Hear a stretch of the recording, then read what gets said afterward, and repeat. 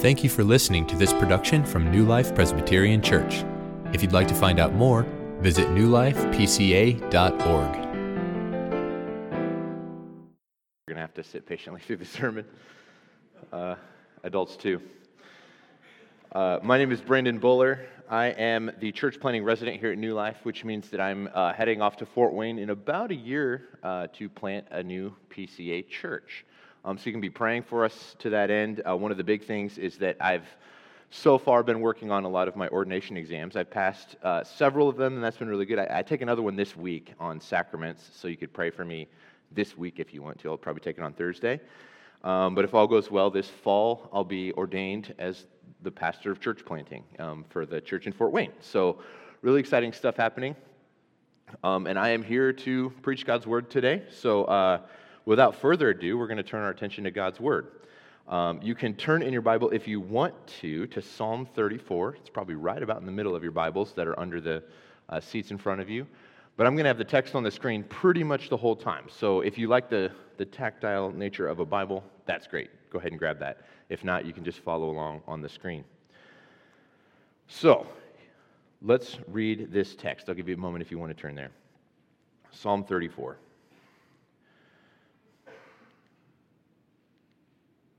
Of David, when he changed his behavior before Abimelech, so that he drove him out, and he went away. I will bless the Lord at all times. His praise shall continually be in my mouth. My soul makes its boast in the Lord. Let the humble hear and be glad. Oh, magnify the Lord with me, and let us exalt his name together. I sought the Lord, and he answered me and delivered me from all my fears. Those who look to him are radiant, and their faces shall never be ashamed. This poor man cried, and the Lord heard him and saved him out of all his troubles. The angel of the Lord encamps and around those who fear him and delivers them. Oh, taste and see that the Lord is good. Blessed is the man who takes refuge in him. Oh, fear the Lord, you his saints, for those who fear him have no lack. The young lions suffer want and hunger, but those who seek the Lord lack no good thing. Come, O children, listen to me. I will teach you the fear of the Lord. What man is there who desires life and loves many days, that he may see good? Keep your tongue from evil, and your lips from speaking deceit. Turn away from evil and do good. Seek peace and pursue it. The eyes of the Lord are toward the righteous, and his ears toward their cry. The face of the Lord is against those who do evil, to cut off the memory of them from the earth. When the righteous cry for help, the Lord hears and delivers them out of all their troubles. The Lord is near to the brokenhearted and saves the crushed in spirit. Many are the afflictions of the righteous, but the Lord delivers him out of them all. He keeps all his bones, not one of them is broken. Affliction will slay the wicked, and those who hate the righteous will be condemned. The Lord redeems the life of his servants. None of those who take refuge in him will be condemned. Let's pray. Father in heaven, would the words of my mouth and the meditations of all of our hearts be accepted in your sight, O Lord, our rock and our Redeemer. Amen. Well, at the risk of being really boring, I wanted to let you all know that you are in a worship service. And I have to tell you, I went to seminary just so that I could deliver such revelatory insights as this.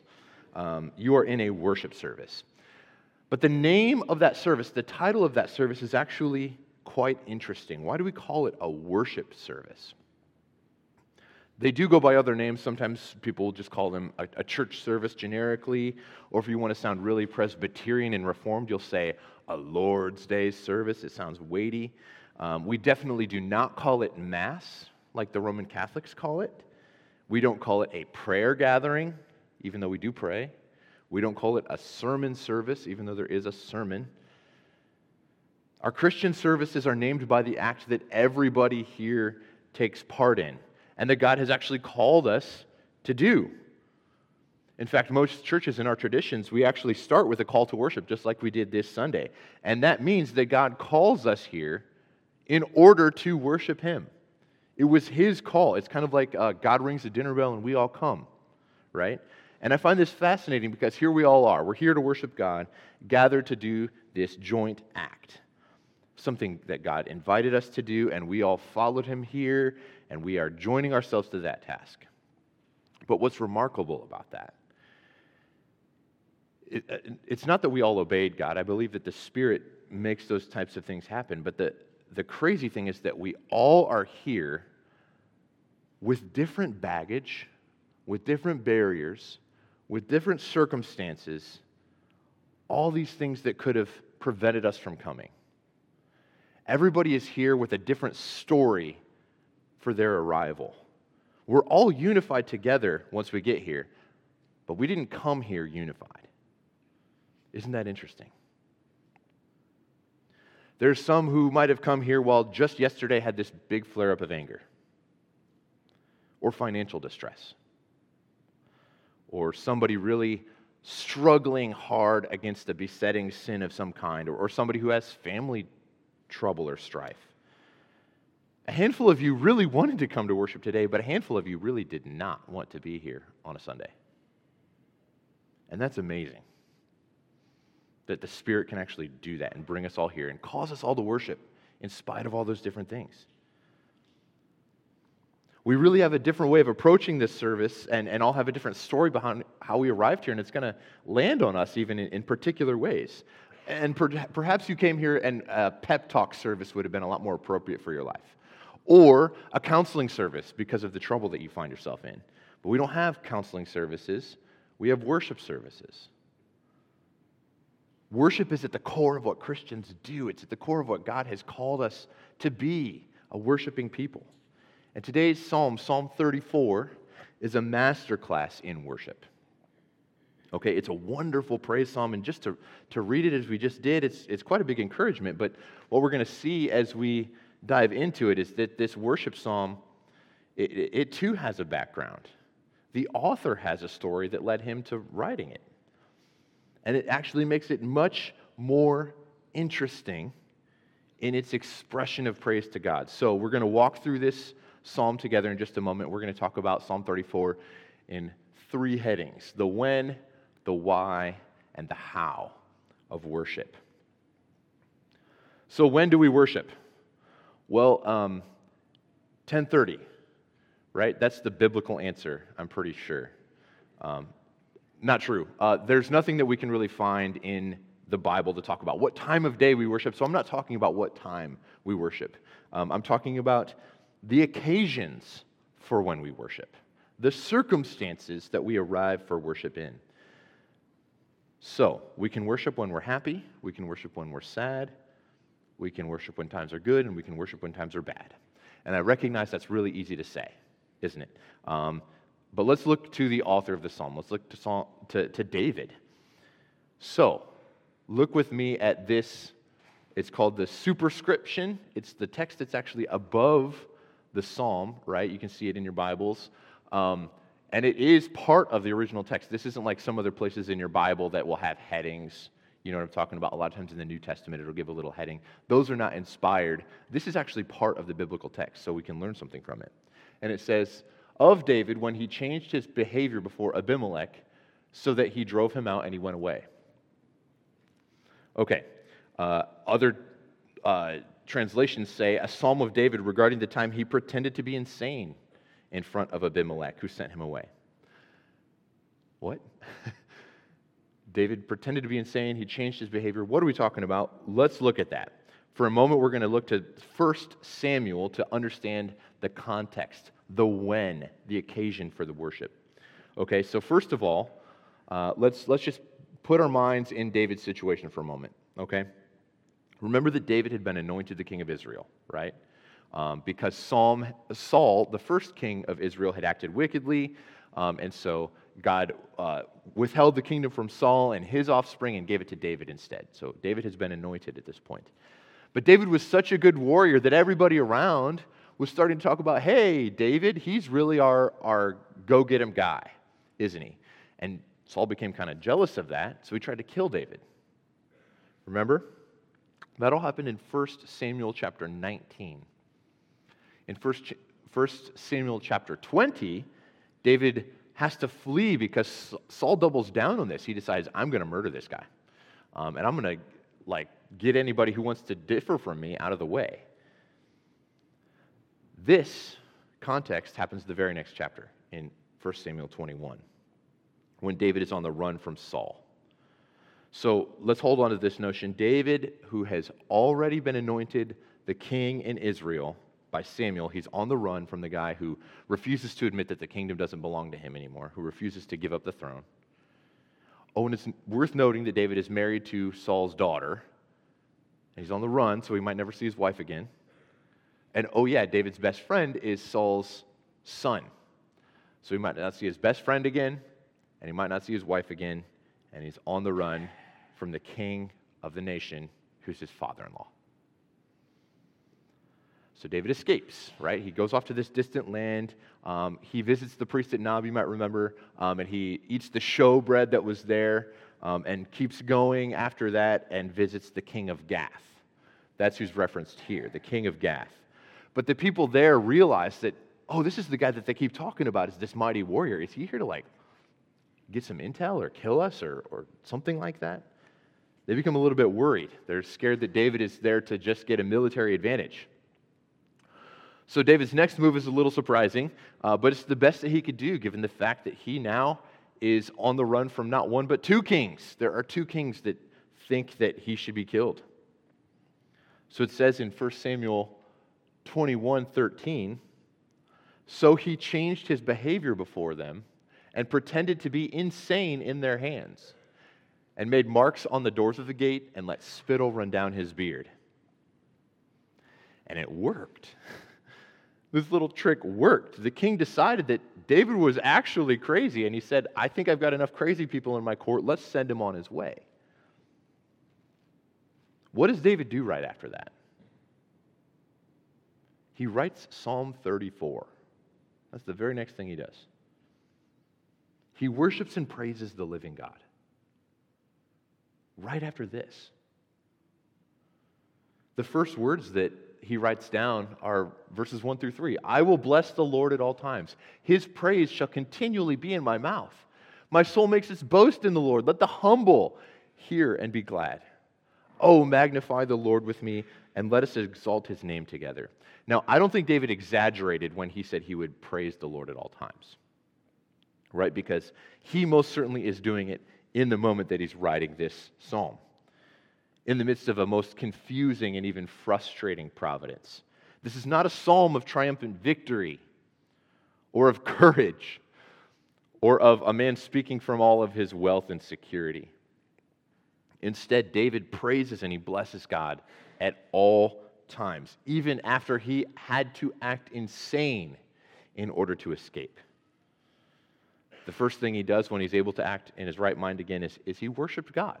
He worshiped God. So it's fitting for us too to worship God, to offer our worship in the midst of the craziest and the hardest of life's circumstances. The most fitting occasion to worship God, the when of worship, is in every circumstance and all the time. But how can that be? Should you just take my word for it? Probably not. But there is no other, if you want to use an analogy, there's no other person or place or thing in this whole universe that you would ever consider giving your praise to when that thing in some way could remove those circumstances from you or make your life better. Why would we consider giving God our praise when life is difficult? Why is it fitting to worship God when things are bad? You know, just a couple weeks ago, we're only 2 weeks out from Independence Day, right? And one of the things that we have in our Constitution is the right to criticize our government, the First Amendment. And let's just say Americans use that privilege, don't they? We criticize our government. We're pretty eager sometimes with our criticisms. And when things are bad, we do not hold back from our critiques, right? In fact, it's a good thing to critique when things are bad. In other countries, citizens are quite literally compelled by force or by censorship to only speak positively about their rulers. We don't have that here in the United States. We're allowed to criticize our government. But this text is not a result of compelled speech. God isn't forcing David to say any of that. And we can say that confidently because there are other places where, the Bible authors do rail against God's providence sometimes. Even David himself does at certain times, like in Psalm 13, say, "How long, O Lord, will you forget me forever?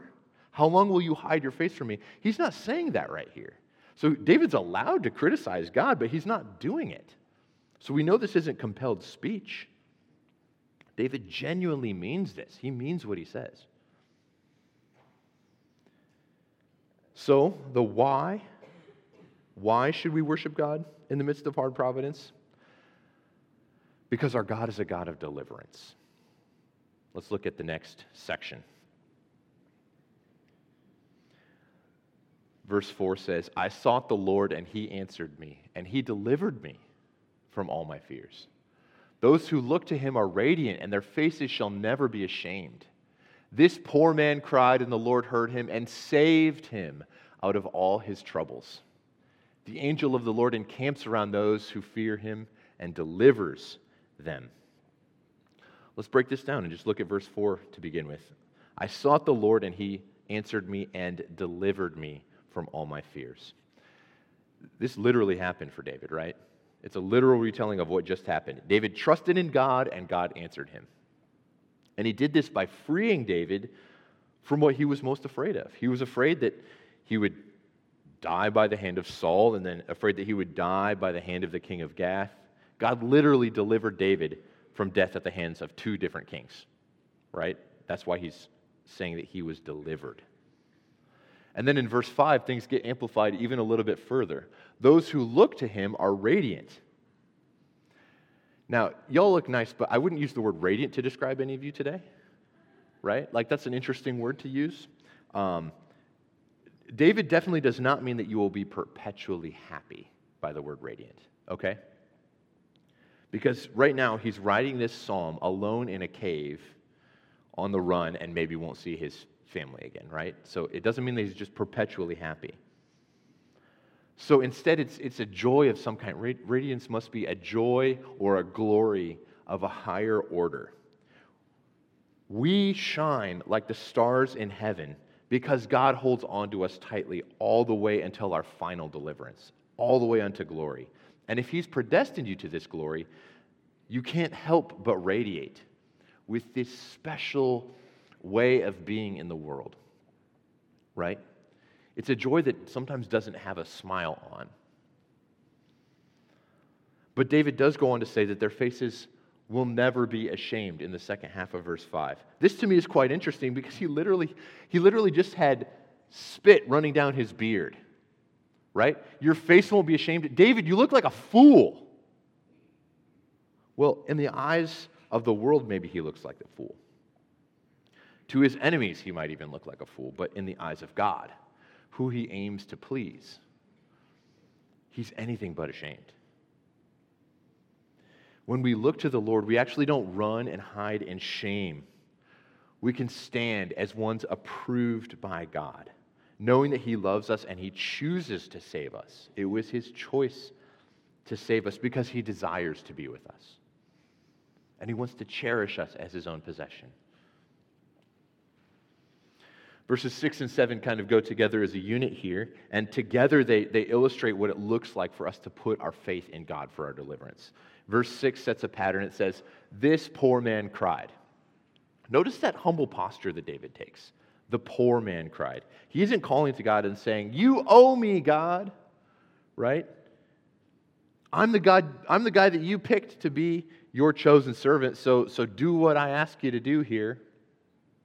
Instead, he calls from a place of poverty with nothing to offer God in return, right? This is the humility of faith.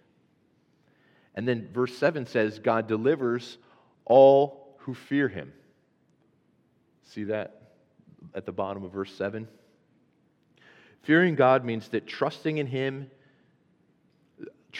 will lead to, let me start that sentence again. Fearing God means trusting in him. And it means recognizing the awesome power of God.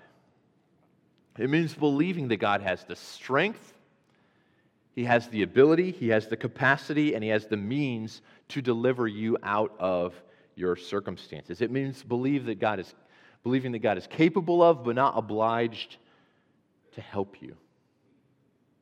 He's capable, but he's not obliged to help you. You simply need to ask, right? You need to trust in him to do it.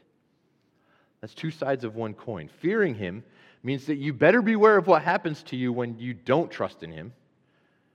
But it also means that you're putting yourself in your hands voluntarily, because he alone has the power to do anything about your circumstances and bring change in your life. When you put together this humility toward God and this trust and the power that you can hope in, that's faith. That's the faith of a true believer. Humility and trust. God delivers all of those with this humble type of reverence. But you might raise an objection to this idea, right? Why does God allow the trouble to happen in the first place? This is called the problem of evil. Why is evil here in the first place? Why doesn't God just deliver us before the trouble happens to us? Why does God allow bad stuff to happen, in other words? Well, James Boyce, who's a PCA pastor who's now in glory, says this, commenting on David's situation and worship. He says, deliverance is one thing, exemption from trouble is another. God is a God of deliverance. He's not a God who exempts us from all trouble. But why? We have such a hard time understanding why God could allow suffering in our world. Why would David have to go through all this suffering at the hands of wicked men like Saul when God has already chosen him? Our human nature, it just recoils against suffering, and rightly so, right? It's natural. It's good to recoil against suffering because we know that God created the world with original righteousness. It was very good. Our original state didn't have to suffer at all. So suffering, we could say, it's an alien intruder into our world when we allowed entry when our first father Adam sinned in the garden. In other words, it's appropriate, again, to recoil at suffering and question why it exists at all. But let's zoom out a little bit. The person who questions why David had to suffer before he was delivered is kind of the same. It's an analog of the question of why Adam was created with the capability of sinning in the first place. Do you see why I'm saying that? Do you see how they're linked? Because when we wonder why David has to suffer, we're actually questioning why suffering exists at all. Well, we know why suffering exists, don't we? It's because Adam's sin in the Garden of Eden. Why was he allowed to sin if he was created very good? That's a pretty tough pill to swallow, right? And Christians and non-Christians alike actually ask that question all the time. And there isn't just this one-off proof text verse that gives us an answer to that question. We don't know exactly why it is. What was going on in the mind of God when it comes to his eternal plan of creation and redemption? What we do know is that his ways are above our ways, as it says in Isaiah 55. And we know that because of the way that the plan was executed, the way that God planned out his way of salvation, that Jesus was definitely more than enough to overcome sin and suffering, right? So isn't it a wonderful and astonishing thing that he would display his love to us, not by removing suffering from us or from David, not by removing problems from the church in every age, but by joining with us in our suffering. Emmanuel, God with us, the Messiah, had every right to question why he had to go to the cross, why he had to suffer. Couldn't it have been that God just saved everybody and he didn't need to send his son to die? No. Why would he have to suffer in the first place? He didn't argue with God. Instead, he went willingly to the cross. Right? This is from the New Testament, Philippians 2. It says, "Have this mind among yourselves, which is yours in Christ, who, though he was in the form of God, did not count equality with God a thing to be grasped, but he emptied himself by taking the form of a servant, being born in the likeness of men. And being found in human form, he humbled himself by becoming obedient to the point of death, even death on a cross." So what I'm saying is that the reason why suffering exists and to question why it exists is actually viewing the problem upside down. Instead, we should ask ourselves, God, who am I that you would send your only son to become obedient to the point of death? That he would suffer just so that I can be saved, so that I can be delivered. Could it be that the answer to the question of why did Adam sin, could it be that it was so that Jesus could be lifted high? Could it be that suffering exists in this world just so that the love of God can be displayed and manifested to us in the person and work of Jesus Christ, by him coming near to us? Could it be that David himself suffered but still worshiped in Psalm 34 just so that we can read about it and see a precursor to Jesus who would suffer and worship God? Hebrews 2 says this about Jesus: "For he who sanctifies and those who are sanctified, us, all have one source.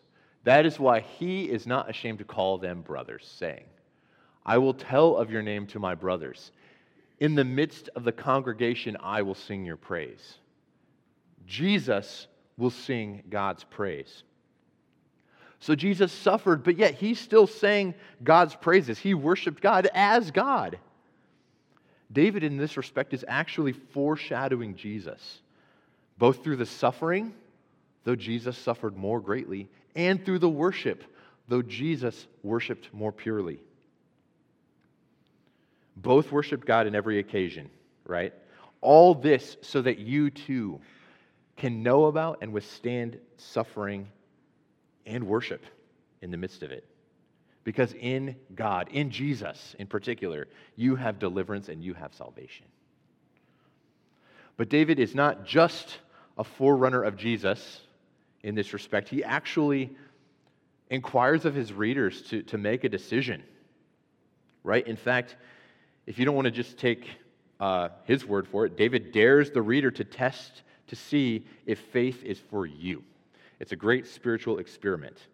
It says in verse 8, "Taste and see that the Lord is good." Taste and see that the Lord is good. And we're going to have the Lord's Supper later today. This text doesn't actually refer to the Lord's Supper. David doesn't have the power to institute sacraments. Only Jesus does that.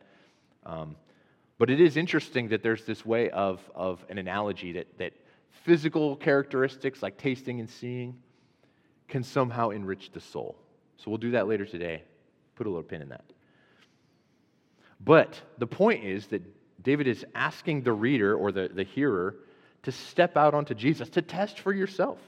David isn't just looking back and saying, "Look how God delivered me." He knows that God will continue to provide. And not even just for him, but for anybody who's willing to try it out. The call to taste and see is an invitation to put your faith in God. It's a challenge to take on this story of suffering and then worship and put it into practice in your own life.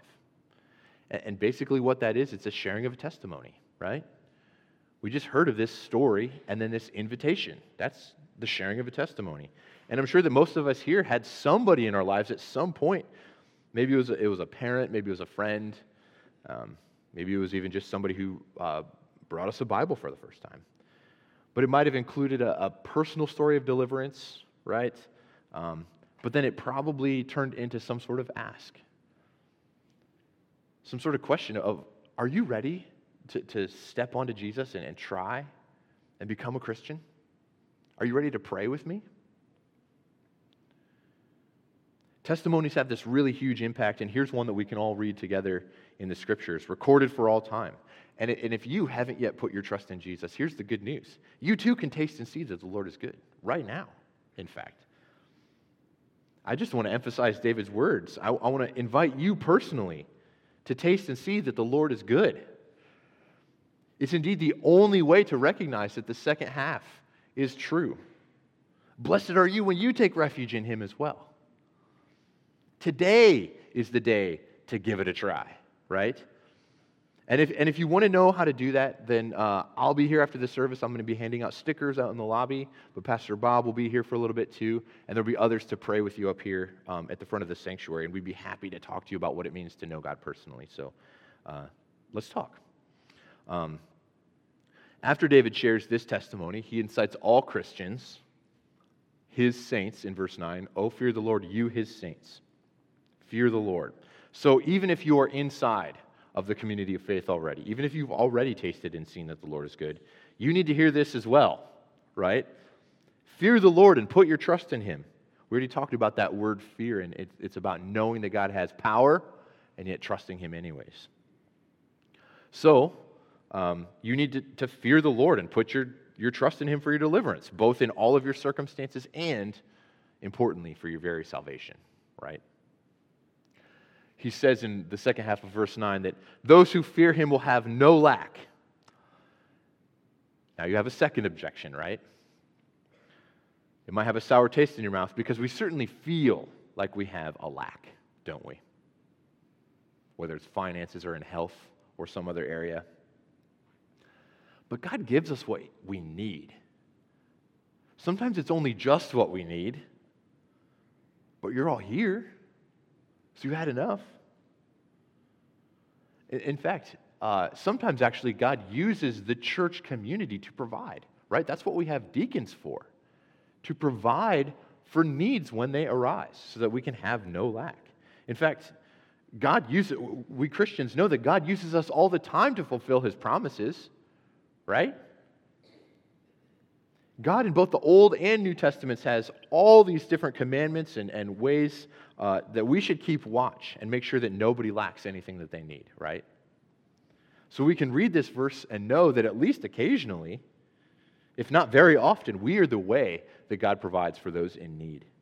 But in a spiritual sense, which I think is actually what David is talking about, we also lack nothing when we have faith in God. Why? Because we know that we have eternal life. Eternal life.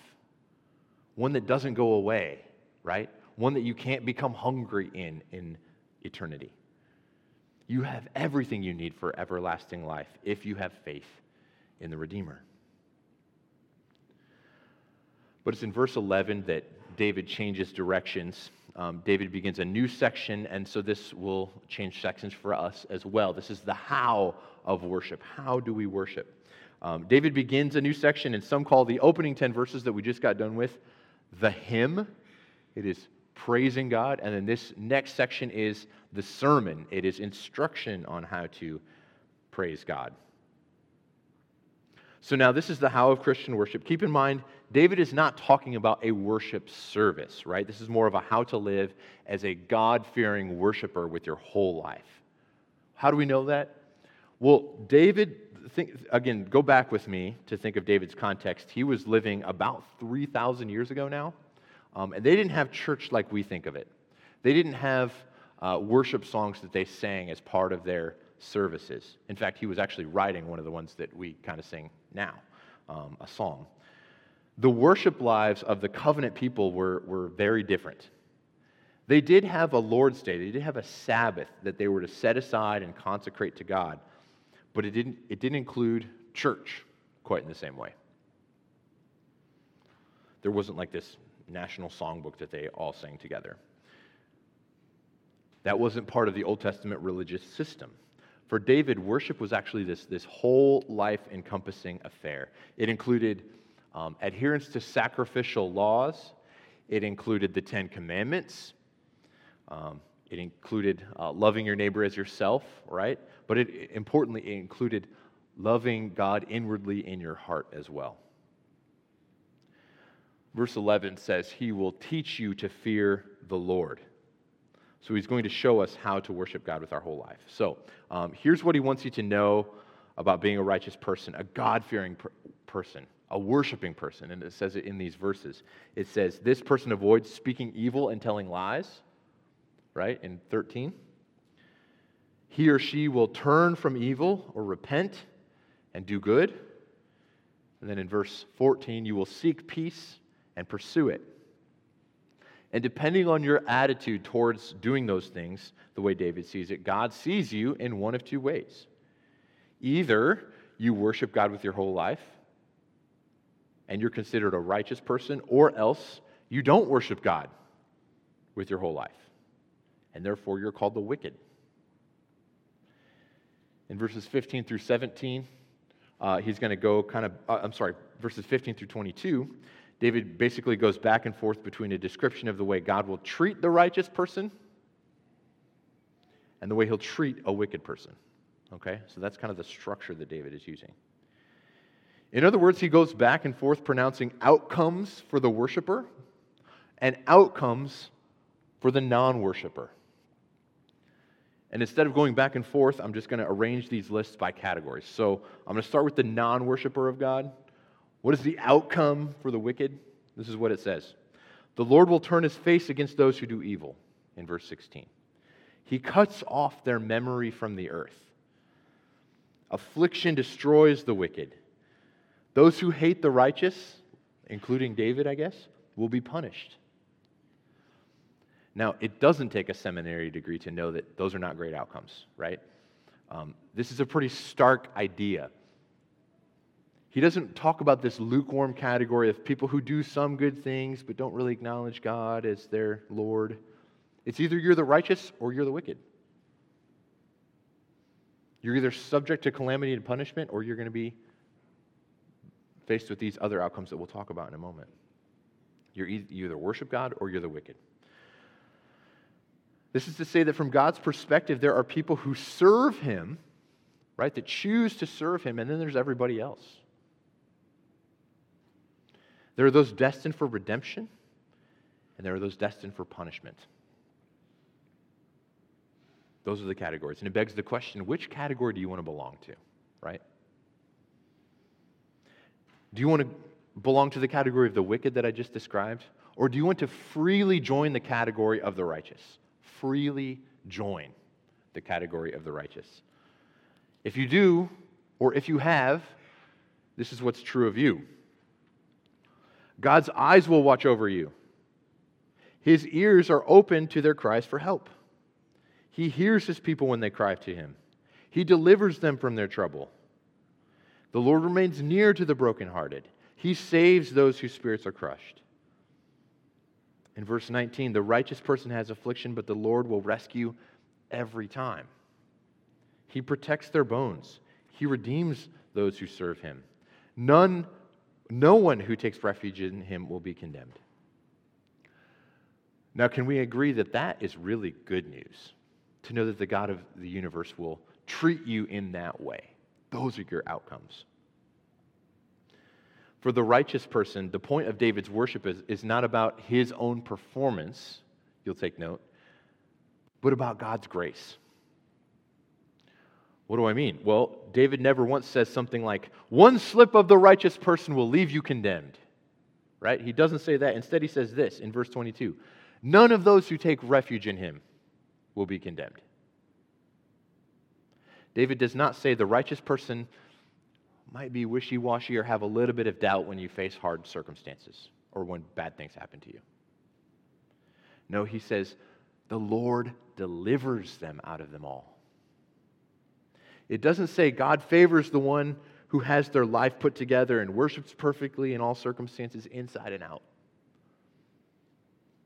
No, it says the Lord is near to the brokenhearted and saves the crushed in spirit. So which one of you is the crushed in spirit?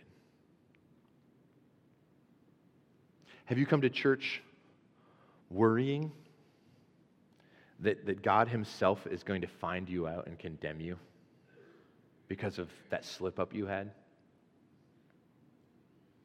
Have you been the one who didn't have your life put together?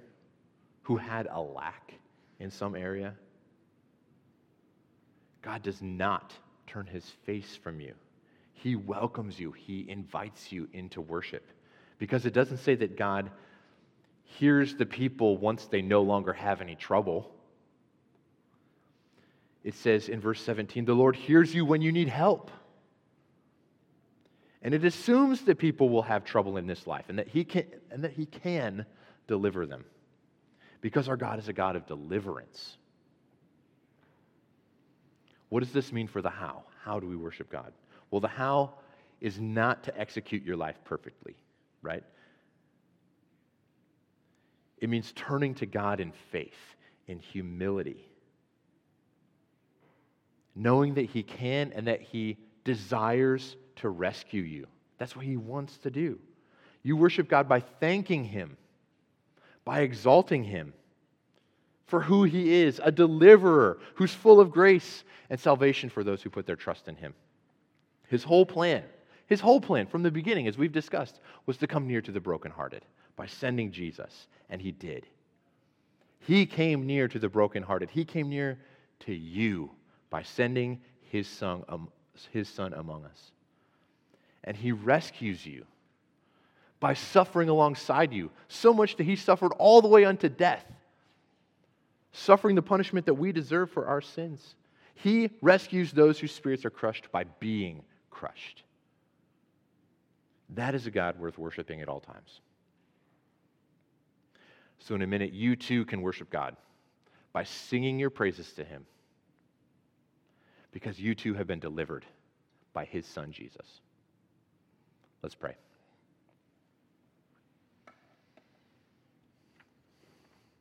God, you are our deliverer. We have no hope outside of you. It is on account of your Son that we know that we have full assurance of salvation, that we have eternal life and inheritance that's kept for us pure and unfading in heaven. And God, one day we will reign as your heirs, as your children. That is deliverance. We now live in the midst of suffering and in the midst of violence, hatred, anger. But yet we still worship you, God, knowing that you are the only way to find deliverance. There is no other path. And God, we do proclaim that you are good, that you do provide for us. Sometimes it's just barely providing for us, but every good gift comes from you, God. All of our families, all of our bread, and our community, it all comes from you, God. We are knit together, and we are granted full access to you. God, allow us to worship you now with our whole hearts, putting trust in you for every successive time that you will continue to deliver us as well, all the way unto glory. We pray this all in the name of Jesus, our deliverer. Amen.